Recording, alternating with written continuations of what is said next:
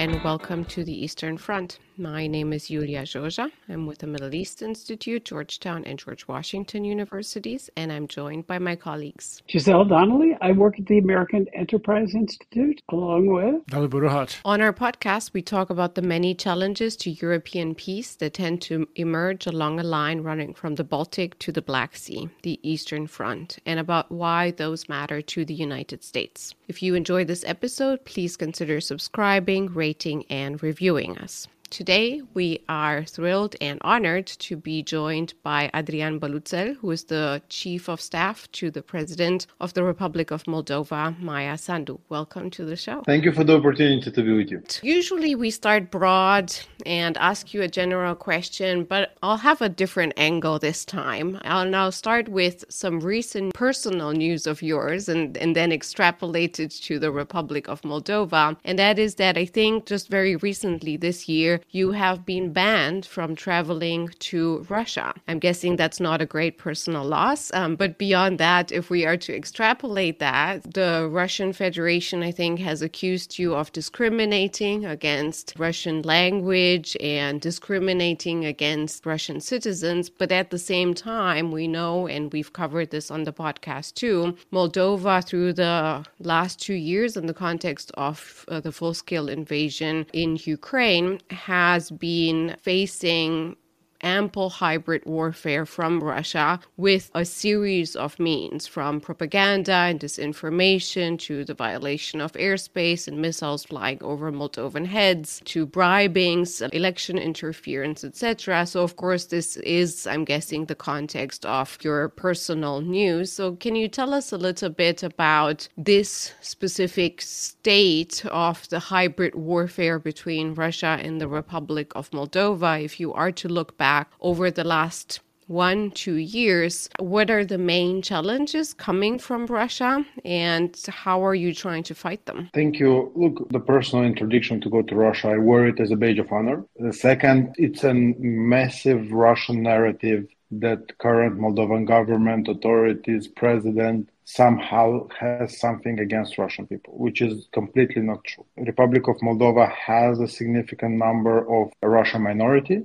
Ukrainian minority is the biggest one, but most of them are Russian speaking, so they speak Russian language. There was never any tension on ethnicity based in the Republic of Moldova. And before the start of the war, we declared, and we were talking about this publicly, that we are pro-European government. We seek European integration and Europeanization of the Republic of Moldova, but we never thought to make it on the back of worsening the relations with Russia. So we never actively seek it. It's an active Russian disinformation campaign and narrative line to talk about how the current government wants to jeopardize the relations with Russia.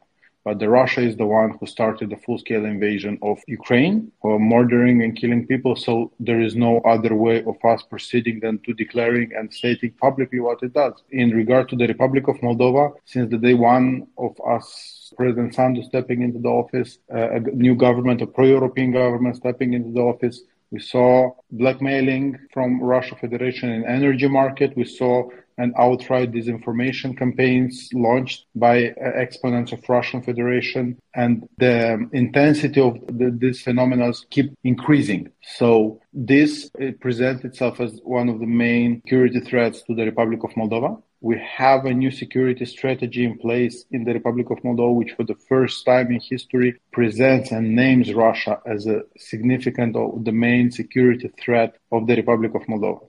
How it works in practice. So there are several key areas of Russian interference. First is the media space and the disinformation campaign that are launched through various channels. So Russia's state television, they used to hold a significant amount of media market in the Republic of Moldova through different means, through different channels. And they were quite strong attached to this media. So they had a lot of practical sources of launching these narratives. Now we see them through various means investing significant amounts of money, mainly through fugitive oligarchs. We see Russia investing in launching a significant number of disinformation campaign in the online, on Facebook, on, Twitter is not that popular in Moldova, mainly on Facebook and TikTok. So that's one thing. Disinformation campaigns that are launched through all the possible means.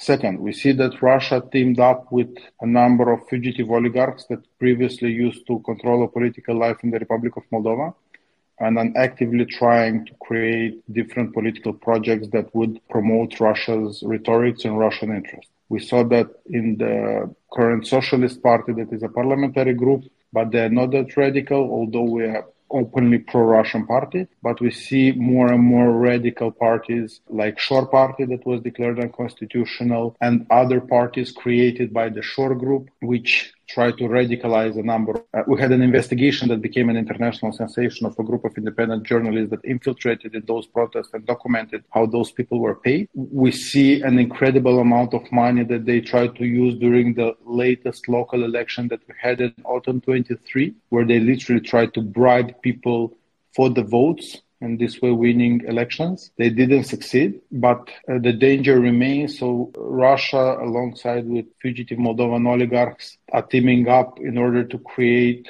political projects that would grow to the capabilities of undermining the situation. Third element is the efforts of Russia to radicalize the discourse in the Republic of Moldova against the European Union or to jeopardize the process or the popularity of European Union in the Republic of Moldova. And they try to do that through all available means again.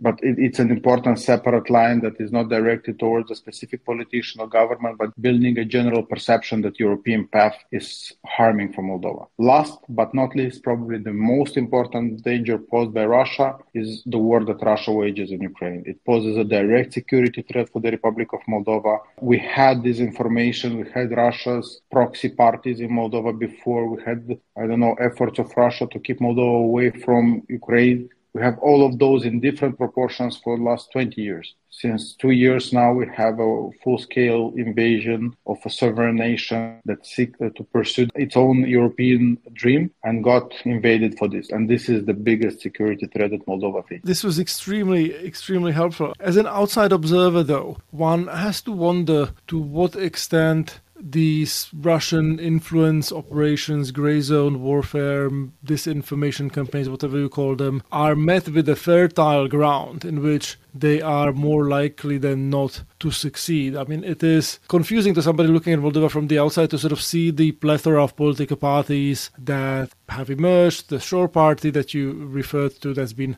outlawed, now the Revival Party, which reportedly organized a protest today with several thousand people in front of the parliament. Could you maybe describe to us, the extent to which Moldovan public is receptive to these kinds of messages and how you are planning to work with the public to get them, on board with Moldova's European and pro-Western aspirations and keep them from, sort of descending into the politics of sort of Soviet Iran nostalgia or whatnot? I think this is an important question. Since Russia's invasion in Ukraine, I think the core supporters of Russia decreased. So the number of people who would say that Russia is good no matter what decreased. It doesn't necessarily mean that those people migrated believing in the European Union. But certainly, and we see that in the rhetoric of several pro-Russian parties in Moldovan political landscape, it changed. So they understood that having a full-fledged pro-Russian rhetorics will never win them elections again, because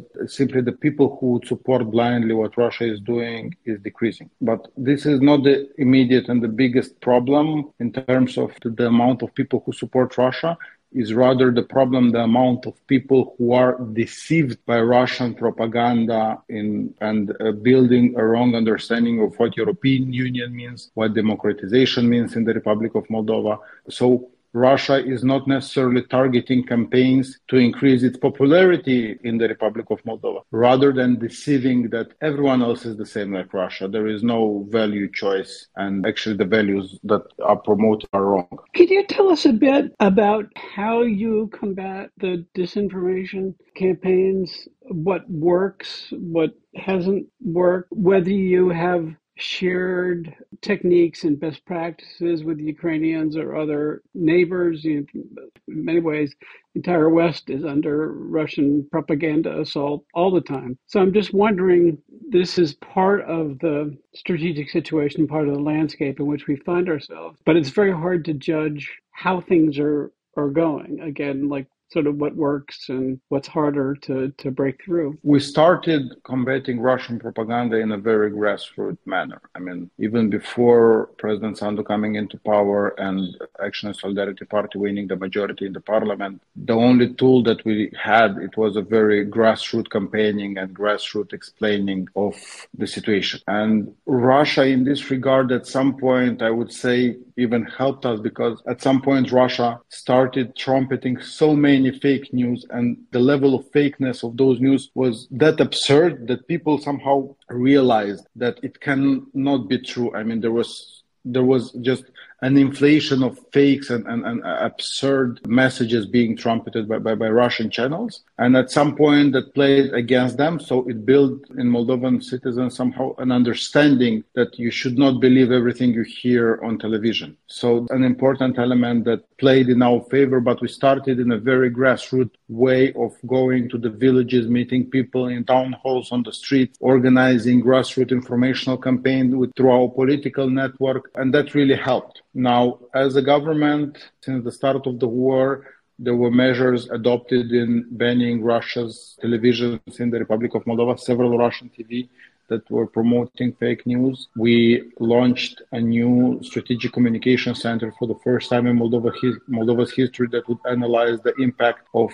malign propaganda, disinformation on the national security, and the impact on various aspects of social and political life in the country. It's yet to see the center being operationalized in full, but I think it will become an important tool of understanding what Russia is planning, what narratives it's launching, and how they are impacting national security and the situation in the Republic of Moldova. So, but one should not exclude another. I mean, we are still doing the grassroots campaign, that we communicate through our networks of supporters and people. We try to be active. I mean, simply combating propaganda doesn't work. If there is a communication void, it will be filled sooner or later. And it's important to have your messages, to have out there, to have your people talking about what you're doing to combat when you see narratives that are fake and wrong, to come with opposing messages and correct information, so it doesn't create a void of information.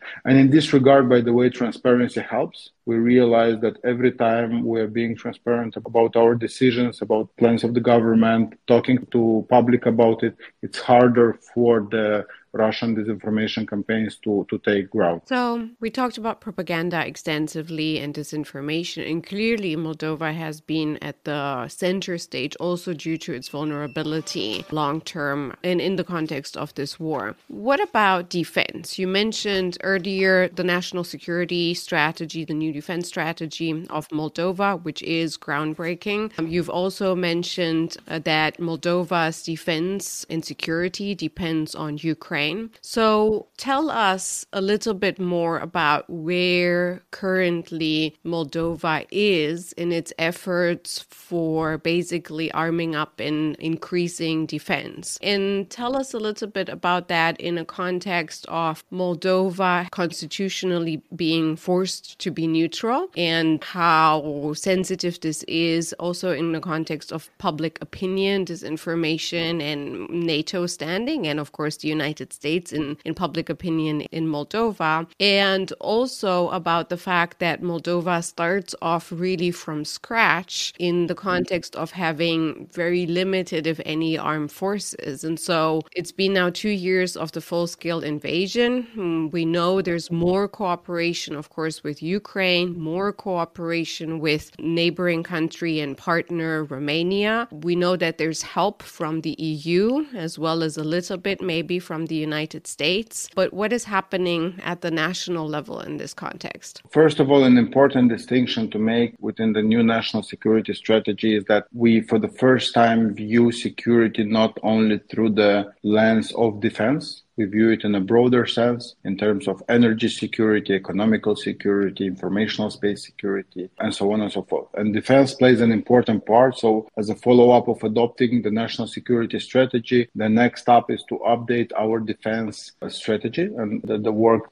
has started already. And indeed, since when the war in Ukraine started, we realized that army and defense capabilities of Moldova were heavily neglected for a very, very long period of time. One thing that happened was an increased openness from the international community to support us, with mainly support for non-lethal equipment, military equipment, that was extremely helpful and allowed us to focus on training, preparing our troops, preparing our army based on new equipment, new standards of operation and so on. So that happened in a very accelerated way. There is a long way to go, but we've made a qualitative jump in terms of where we are now compared to where we were 2 years ago. In this regard, you were saying maybe Europe more or US. I want to say that both European Union member state, EU as a separate entity, and US were incremental in this regard and still are incremental because the process is continuing. We're focusing on several things in this area. It's equipment and dotations. It's improving the capabilities and preparation of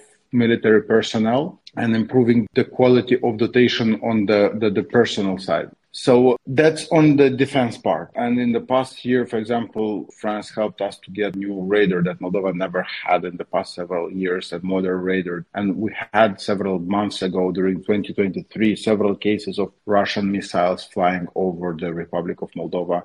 So having this kind of equipment that is not necessarily military lethal equipment, but helps us Moldova build protection, helps Moldova get more information and help get intelligence on that is incremental, and it builds our capabilities. We have this as an objective, and we will continue doing or working in this regard. As again, coming back to our national security strategy, we are a neutral country in the constitution, but rather before the concept of neutrality means that we are neutral, we don't need an army because we're neutral. Now we are perceiving this rather different. Being neutral means you don't belong to any alliance that might come and jump in and help you. So you need to build your capabilities, you need to strengthen your capabilities, you need to be prepared.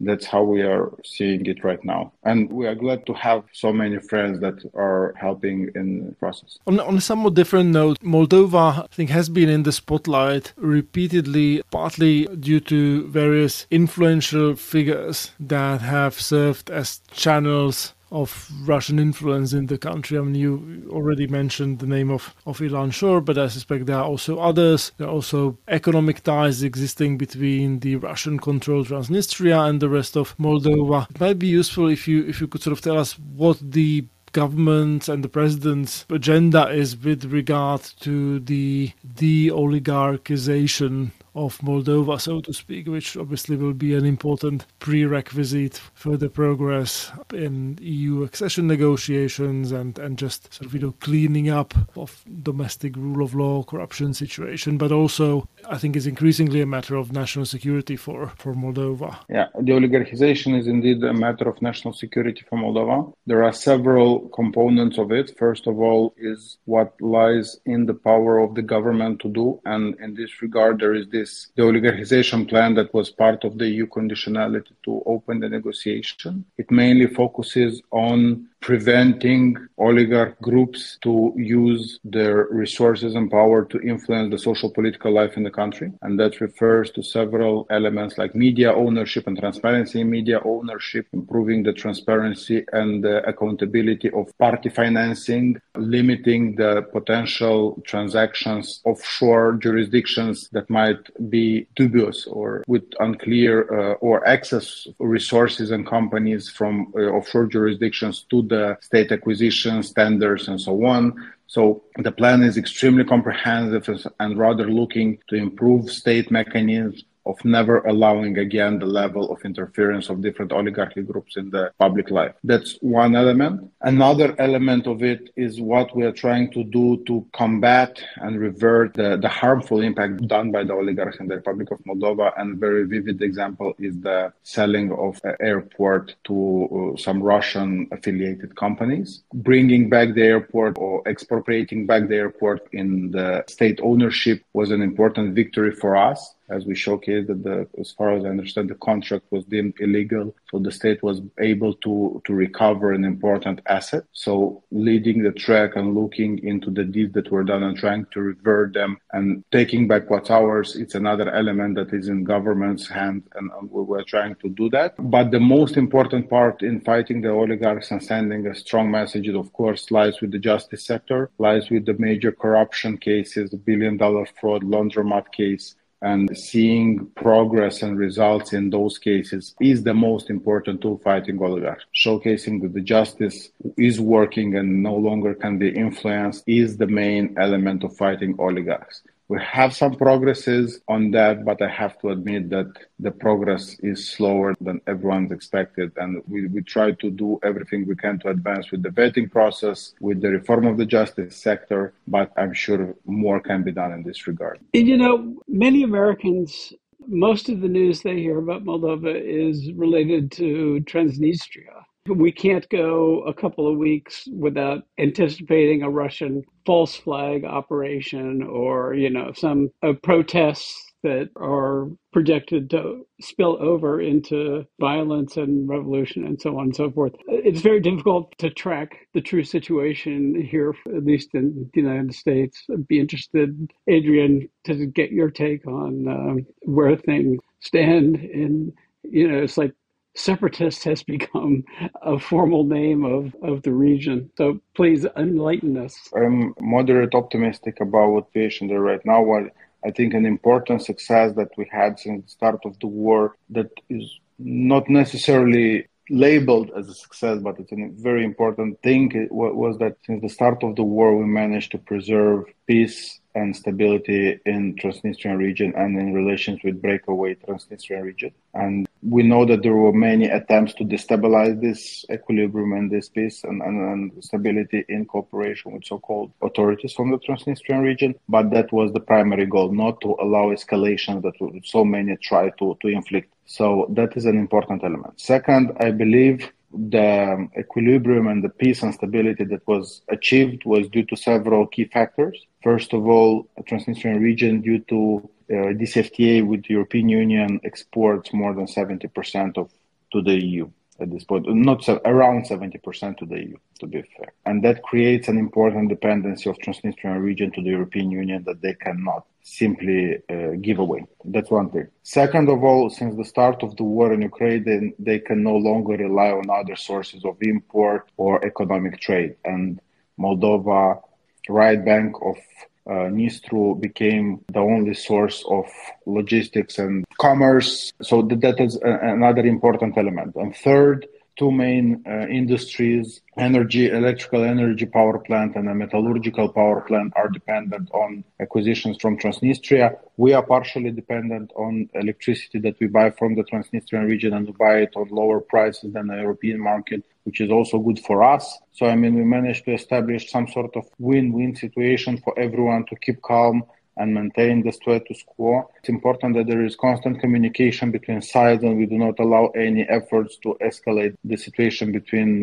Moldova and so-called region of Transnistria. But it is a success. Considering how many try to destabilize the situation there, it is an important element that we try to maintain and preserve the peace and the stability and quiet. Before we let you go, we need to ask you about the United States. First of all, tell us a little bit of why you're here, but also good news and maybe not so good news yet. We have now finally the approval of the aid package in the European Union, but we have the same bad limbo here in the United States in Congress. How worried are you in the context of Moldova's dependencies on Ukrainian defense? How worried are you about the U.S. aid for Ukraine? And is there something that you're hoping for when it comes to aid and assistance to Moldova? Yeah, indeed, the good news, having a breakthrough in agreeing a package of support for Ukraine from European Union is an important milestone that I know many countries and many people work hard to achieve. I think we can call it an Orban breakdown, can't we, a little bit? At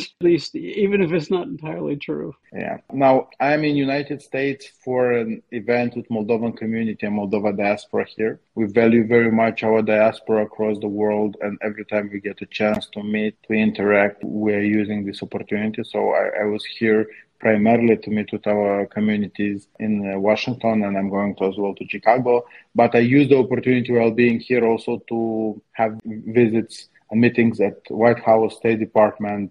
I did a tour of several think tanks, and everywhere we of course talked Ukraine. We talked about this supplementary package for Ukraine, because the best support for Moldova in terms of security is actually support for Ukraine. We also discussed the Moldova-US agenda that is like a never before complex and rich and strong and full of topics. I mean, in terms of development assistance that we receive, in terms of projects that the U.S. implement. The U.S. now ports last year ratified, and we are looking to operationalize an important energy support package. So there are a lot is going on, and I was happy to get a chance to meet people and see the U.S. perspective on how things are going, and also to present our challenges that we have this year. Presidential elections, we have a referendum on the EU. So it was on my side an important mission to update people here in Washington on what's happening in Moldova. So that's why I am here. On the Ukraine, we actually got quite optimistic messages related to the fact that rather sooner than later, there will be a breakthrough in agreeing a supplementary package. No one really can say about the exact amount or the formula that will be identified, but people on both aisles, from both the Democrats and Republicans, were quite optimistic. And a good thing, that I think encouraging thing that we know we don't hear that much in Moldova and in Eastern Europe in general, was that both Democrat and Republicans that at least that we met express a strong support for the Ukraine and a strong support for the need of United States being an important player in supporting Ukraine to win this war. So we'll see how fast it will be deblocked and how fast it will move forward, but definitely we're waiting for it. A supplementary package for Ukraine carries an important element of broader support to the countries affected by the war in Ukraine, and we hope Moldova will be included there. But for us, this is a really secondary question. As long as there is support for Ukraine, we want to see Ukraine well equipped, well armed, able to protect itself, and through that protecting us as well. You know, we try really hard to end on a positive note on this podcast. So, Adrian, you didn't know this, but you actually made it happen. It's very hard when you have a podcast called The Eastern Front in the midst of a war to end on a positive note. But here we go. Thank you so much for joining us, Adrian Băluțel, Chief of Staff to the Moldovan President, Maia Sandu, and we hope to see you also in person sometime soon when the Eastern Front is planning to travel to Moldova and to Ukraine. Looking forward welcoming you in Chisinau. Thank you for the opportunity to be on your podcast. In the past 2 years, the situation has been grim. There is a complicated year ahead. And in these circumstances, one can only be and remain optimistic. That's the only way to go forward. So regardless of everything, we want to stay optimistic and keep moving forward. And thank you for talking about what's happening in Ukraine and Moldova. We appreciate this a lot. From me, Yulia Joja, and my friends. And me, Giselle Donnelly, and Dali Buruhaj. Thank you for listening to the Eastern Front. If you enjoyed this episode, please consider subscribing, rating, and reviewing us. To stay up to date with the Eastern Front, please give us a follow on Twitter or X at Eastern Front Pod in one word, and sign up for the newsletter included in the show notes. You can find more episodes and additional content on our website, aei.org, Apple Podcasts, Spotify, or wherever you get your podcasts. Thank you, and until next time, goodbye.